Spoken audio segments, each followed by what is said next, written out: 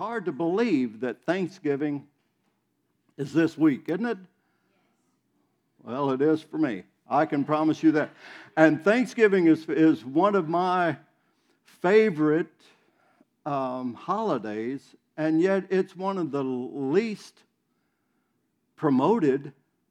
I mean, we skip in all the stores, you skip from Halloween, and just there's not even hardly a mention of Thanksgiving except for there's going to be some good football games on Thanksgiving or something like that. But we skip right to Black Friday that starts on Thanksgiving Thursday. It is, and it may be part of the reason why I do like Thanksgiving so much is one, there's always good food, and then being around family, and it is one of the most uncommercialized holidays that we have, where it stays, where it's really about family and food and just relationships as much as anything else. But it's this week. And in the midst of that, my thoughts just continue to go toward that mindset of Thanksgiving. Thanksgiving is really important.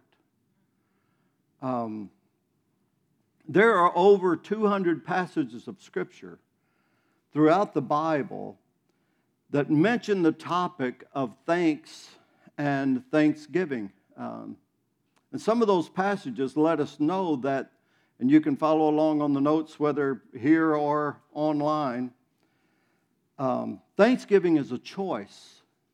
It's a choice.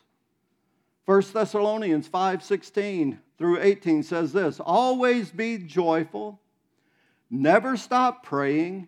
And then in verse 18, be thankful in all circumstances. So it's not dependent upon what we're going through or whether we feel like it. Thanksgiving is a choice. For this is God's will. If you're wanting to know what God's will is for your life, one of the ways that we do that, you certainly know it, is by being thankful. Abraham Lincoln said, we can complain because rose bushes have thorns, or rejoice because thorn bushes have roses.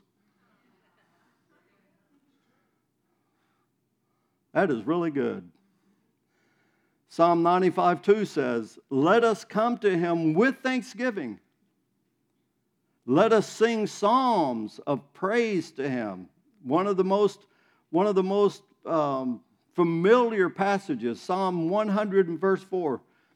Enter into his gates with thanksgiving. Go into his courts with praise. Give thanks to him and praise his name. That is not, it doesn't, and then it goes on to say, for the Lord is good, and his mercies are unfailing. He is so faithful to us. So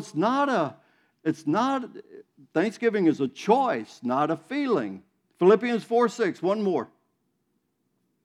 Don't be anxious about anything, but in everything by prayer and petition with thanksgiving. So we wrap all of our prayers up in thanksgiving. And it goes on to say, and the peace of God that passes understanding will come and guard your heart and your mind in Christ Jesus when we choose to be thankful. True thanksgiving is an external expression of internal gratefulness. True thanksgiving is an external expression of internal thankfulness, and gratefulness is a key component to experiencing a fulfilling life. It's really important. Gratefulness is a key component to experiencing a fulfilling life. This week my mind went to another very familiar story that Jesus told. And I'm going to read it because, again, these stats of where we are as believers in the United States of America, I mean, I can't get past it. It just hit me in the gut on on the state of we who call ourselves followers of Christ, how little we are in the Word of God. And so I'm not going to assume that you've read this story, even though most of you may have already read this story, but there's so many principles that we can learn and we can get from the story that Jesus told. And I'm going to bring, some came to my mind this week that I have never thought of before that have to do with gratefulness. Luke chapter 15, it's a story of what we typically called the prodigal son. Starting with verse 11, so you can either look in your Bibles or look on the screen and follow along. To illustrate the point further, Jesus told them this story. A man had 2 sons. The younger son told his father, I want my share of your estate now before you die. In other words, you're living too long. You're going to spend all of my inheritance before you die. So his father agreed to divide his wealth between his sons. A few days later, this younger son packed all of his belongings and moved to Vegas, a distant land. And there he wasted all his money in wild living. Real quickly, before we go to the next verse, isn't it true that most of the time we do some of the worst things in the distant land whenever we get away from the people who love us the most? Moving on, verse 14. About the time his money ran out, a great famine swept over the land, and he began to starve. He persuaded a local farmer to hire him, and the man sent him into his fields to feed the pigs. The young man became so hungry that even the pods he was feeding the pigs looked good to him, but no one gave him anything. That's another thing that just kind of doesn't have anything to do with the message right now, but he's out there feeding the pigs. Why is he waiting on somebody else to give him a pod to eat? It's kind of like America. Well,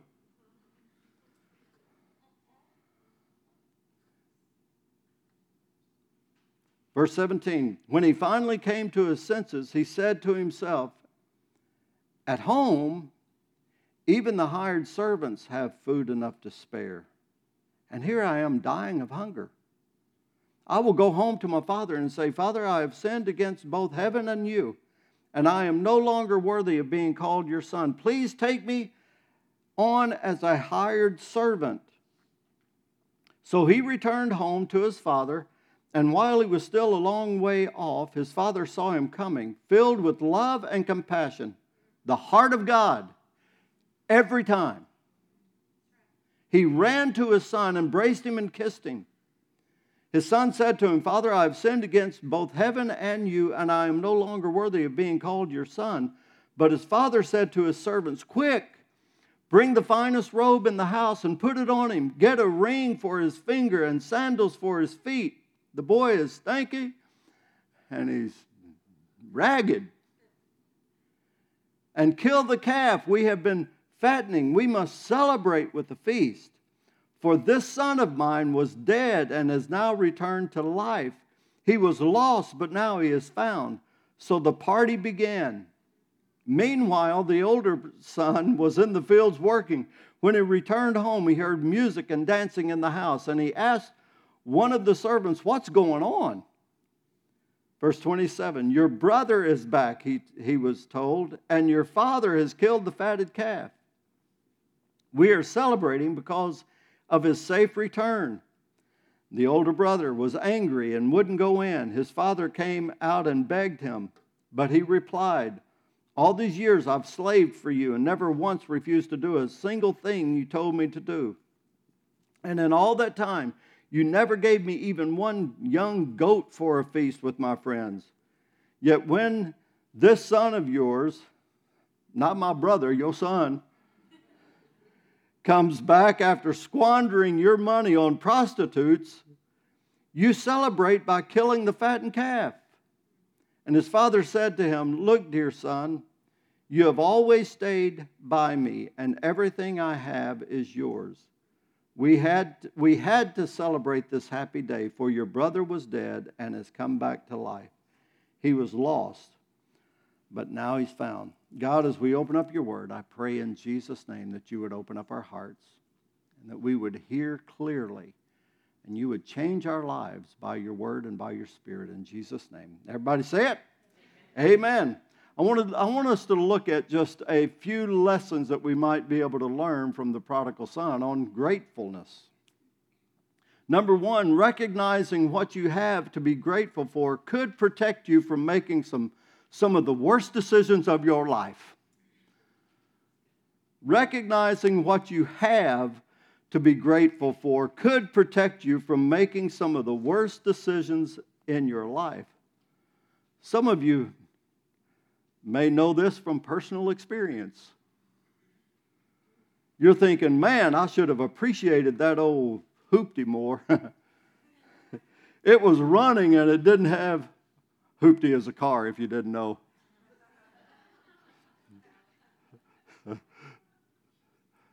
Should have appreciated that old car. It ran good. Didn't look that great, but it ran great. And it didn't have payments that came along with it. And then you got that new one and said, I should have appreciated that old car a little bit more. Some of you are thinking, man, I should have appreciated singleness a little bit more. If that's you, keep looking straight ahead. Don't even look. The prodigal didn't recognize how much he had to be grateful for, and his lack of gratitude led him to make one of the worst decisions that he could have ever made by leaving the Father's house. We would never say it out loud, but how many times have we thought, just like the prodigal, my way is better? And then we end up making that decision, and we got what we thought we really wanted, and then realized what we already had was really a whole lot better than what we thought we wanted. I don't know if you're confused. I am too. I'm sorry about that sentence. I mean, hopefully you know what I was trying to say. Yeah.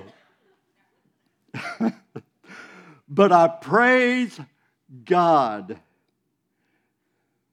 because that's not the end of the story. Because God never wants us to continue to live in the pig pen of regret. And He's made it to where we don't have to stay there. That leads us to the next lesson. Recognizing what you should have been grateful for can be the catalyst to making some of the best decisions of your life. Isn't that good? There are some times when the pig pen of life is the best place you could be. Because sometimes that's where we realize and we decide that we have to make a change. Some folks learn enough to where they want to change, and other folks have to hurt enough to where they have to change. And sometimes that happens in the pig pen. Many times it happens in the pig pen. And the love and grace of the Father allowed His Son to experience the pig pen because He knew His Son would realize that He was not created to live in the pig pen. God did not create any of us, no matter where we are right now. We may be in the middle of a pig pen right now, but that is not where God created us to live. We are sheep, not pigs. Pigs, whenever they get in the pig pen, they just waller around and just love the mud. Sheep, whenever they get in the pig pen, and sometimes they do, Sometimes they fall in the mud. But as soon as they fall in the mud, they start going crazy, shaking all over the place. That's what I'm encouraging us to do, for us to realize if we're in the pig pen right now, God did not create you to live there. Shake it off and make the best decision that you could ever make, and make the turn back home toward the Father's house. Praise God.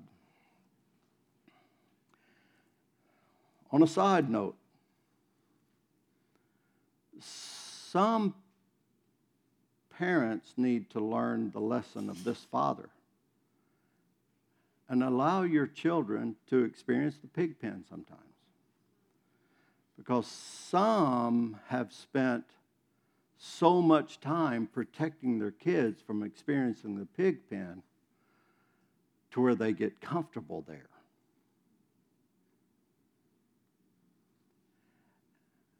Sometimes the love and the grace of a father is to create a pig pen,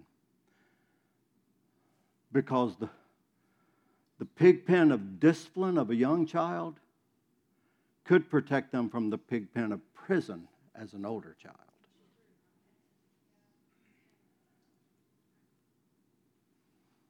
Well,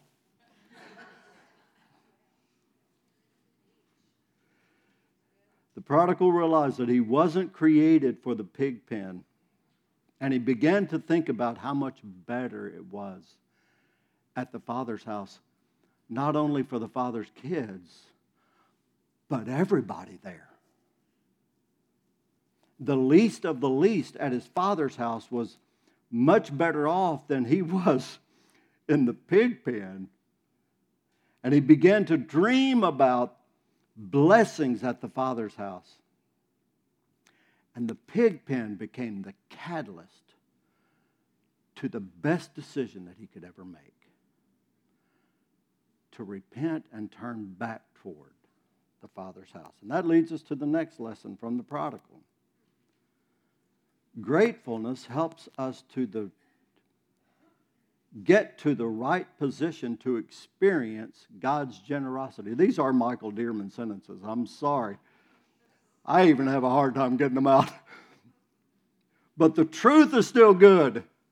Gratefulness helps get us to the right position to experience God's generosity. He became grateful for what he had experienced at the Father's house. And it caused him to make a turn and start going the direction back to the Father's house. And listen to me. Anytime we make that change and we go that direction, it places us in the position to receive the generosity of God. And he never runs out of it. His grace and his mercies are new every morning. And we can't exhaust the forgiveness and the grace and the mercy or the blessings of God for our lives. Praise God for that. All we have to do is be grateful for what we have, what he has blessed us with. All right, moving on. We're going quick, aren't we? That's what you think. Gratefulness allows us to enjoy God's generosity towards us and others. Gratefulness allows us to enjoy God's generosity toward us and toward others. This gratefulness had the prodigal make the turn, and all of a sudden, his father was blessing him more than he could even imagine. He was imagining that he would just come back, wouldn't make it back into the Father's house, would just be in the servants' quarters or whatever. And the generosity of this Father that represents our Father is amazing. And he got to enjoy the surprise of, man, God has more for me than what I even imagined that he could have for me. But it's important to notice the elder son as well. Because the elder brother in the story shows us that internal pig pens many times are as bad or even worse than the external pig pens. He never left from there, but his attitude on the inside was lacking gratefulness and creating, at the very least, a deal where even though all of these blessings God the Father had given to him, and they were right there, and he was experiencing all of these blessings from being in the Father's house, and yet he couldn't enjoy it for him or for his brother or anybody else. Because if you refuse to be grateful, you ain't going to enjoy anything. You're going to try to ruin the party for everybody else. Well, oh well. It's the truth.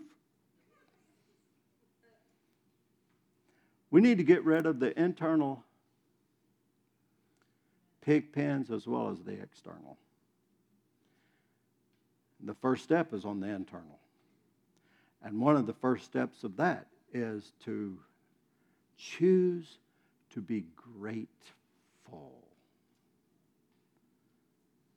And that way we can enjoy life. All right, Seth, y'all can come back.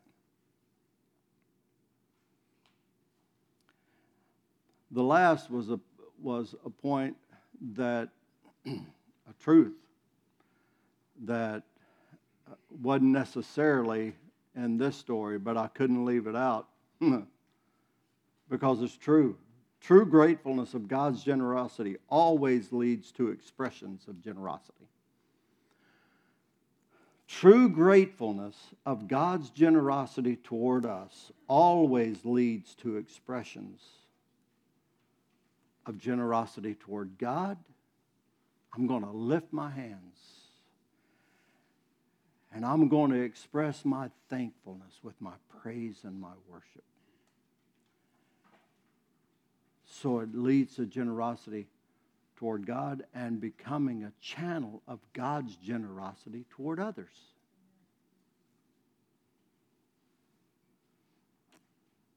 There's a story, and we're not going to read it this morning after my speech at the beginning. Here I am going to tell a story without reading the story.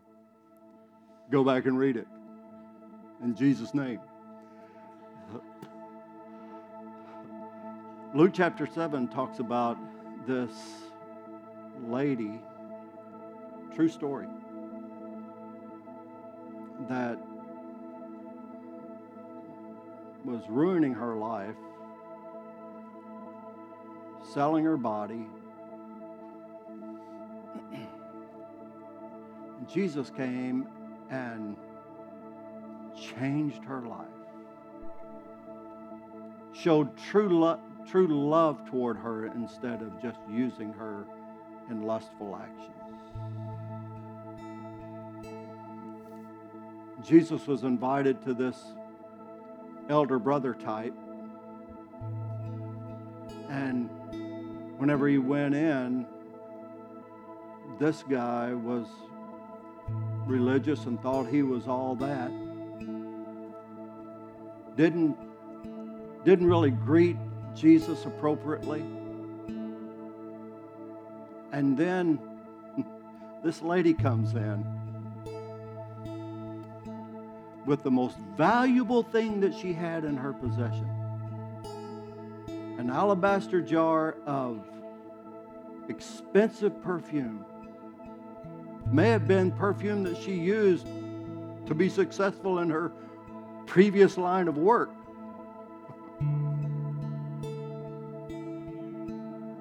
Something that had been extremely valuable to her. And yet out of a grateful heart,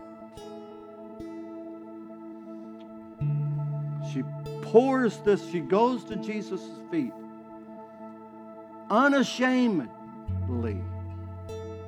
and bends down and began to wash his feet with her tears and broke the jar of perfume and poured it on Jesus. And the lesson that Jesus gave whenever Simon came and some of the others that were even close to Jesus came, man, she's wasting this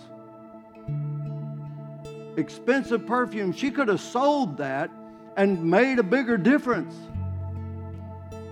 And Jesus turned to Simon and said, Simon, I came in and you didn't even offer water for me to wash my own feet. You didn't greet me with a kiss or anything like the appropriate greeting is for a house guest. And yet this lady comes in and just is expressing such extravagant worship to me. Our actions toward me, actions of generosity. And Jesus took the opportunity to say, Simon, he went into a little example saying there was one person that sinned a little and one that sinned a whole lot. Which one do you think is the most grateful? Simon, in all his wisdom, said, well, probably the one that sinned a whole lot. And I know what some of you are thinking. Maybe I ought to sin more. No, I don't think that's the lesson that Jesus was trying to bring. What he was trying to bring is that we've all sinned a whole lot. We all need extreme grace from God. Because whenever we compare ourselves to one another, we may look all right. We may even look good. But whenever we compare ourselves to the holiness and the goodness and the awesomeness of God, how can we hold back from being overly expressive and given generously the worship that he deserves? And whenever that happens, we also want to be generous and let God be generous through us to others. Jesus said, freely you have received, freely give. Freely you've received forgiveness, freely give forgiveness. Freely you have received mercy, freely give mercy. Isn't that good? Gratefulness is really important. So God, we come before you right now, and there may be some that are in the pig pen. I pray in Jesus' name right now that they would not see that as a curse right now, but they would see it as a catalyst toward the best decision that they could ever make and turning back toward you. And God, as we do, I thank you that you run toward us. Whenever we turn toward you, you run toward us. And all of your love, grace, and mercy. You are such a generous, awesome God. So we turn to you. We receive from you. And we give back generously to you our worship and our lives. In Jesus' name, amen. Let's stand.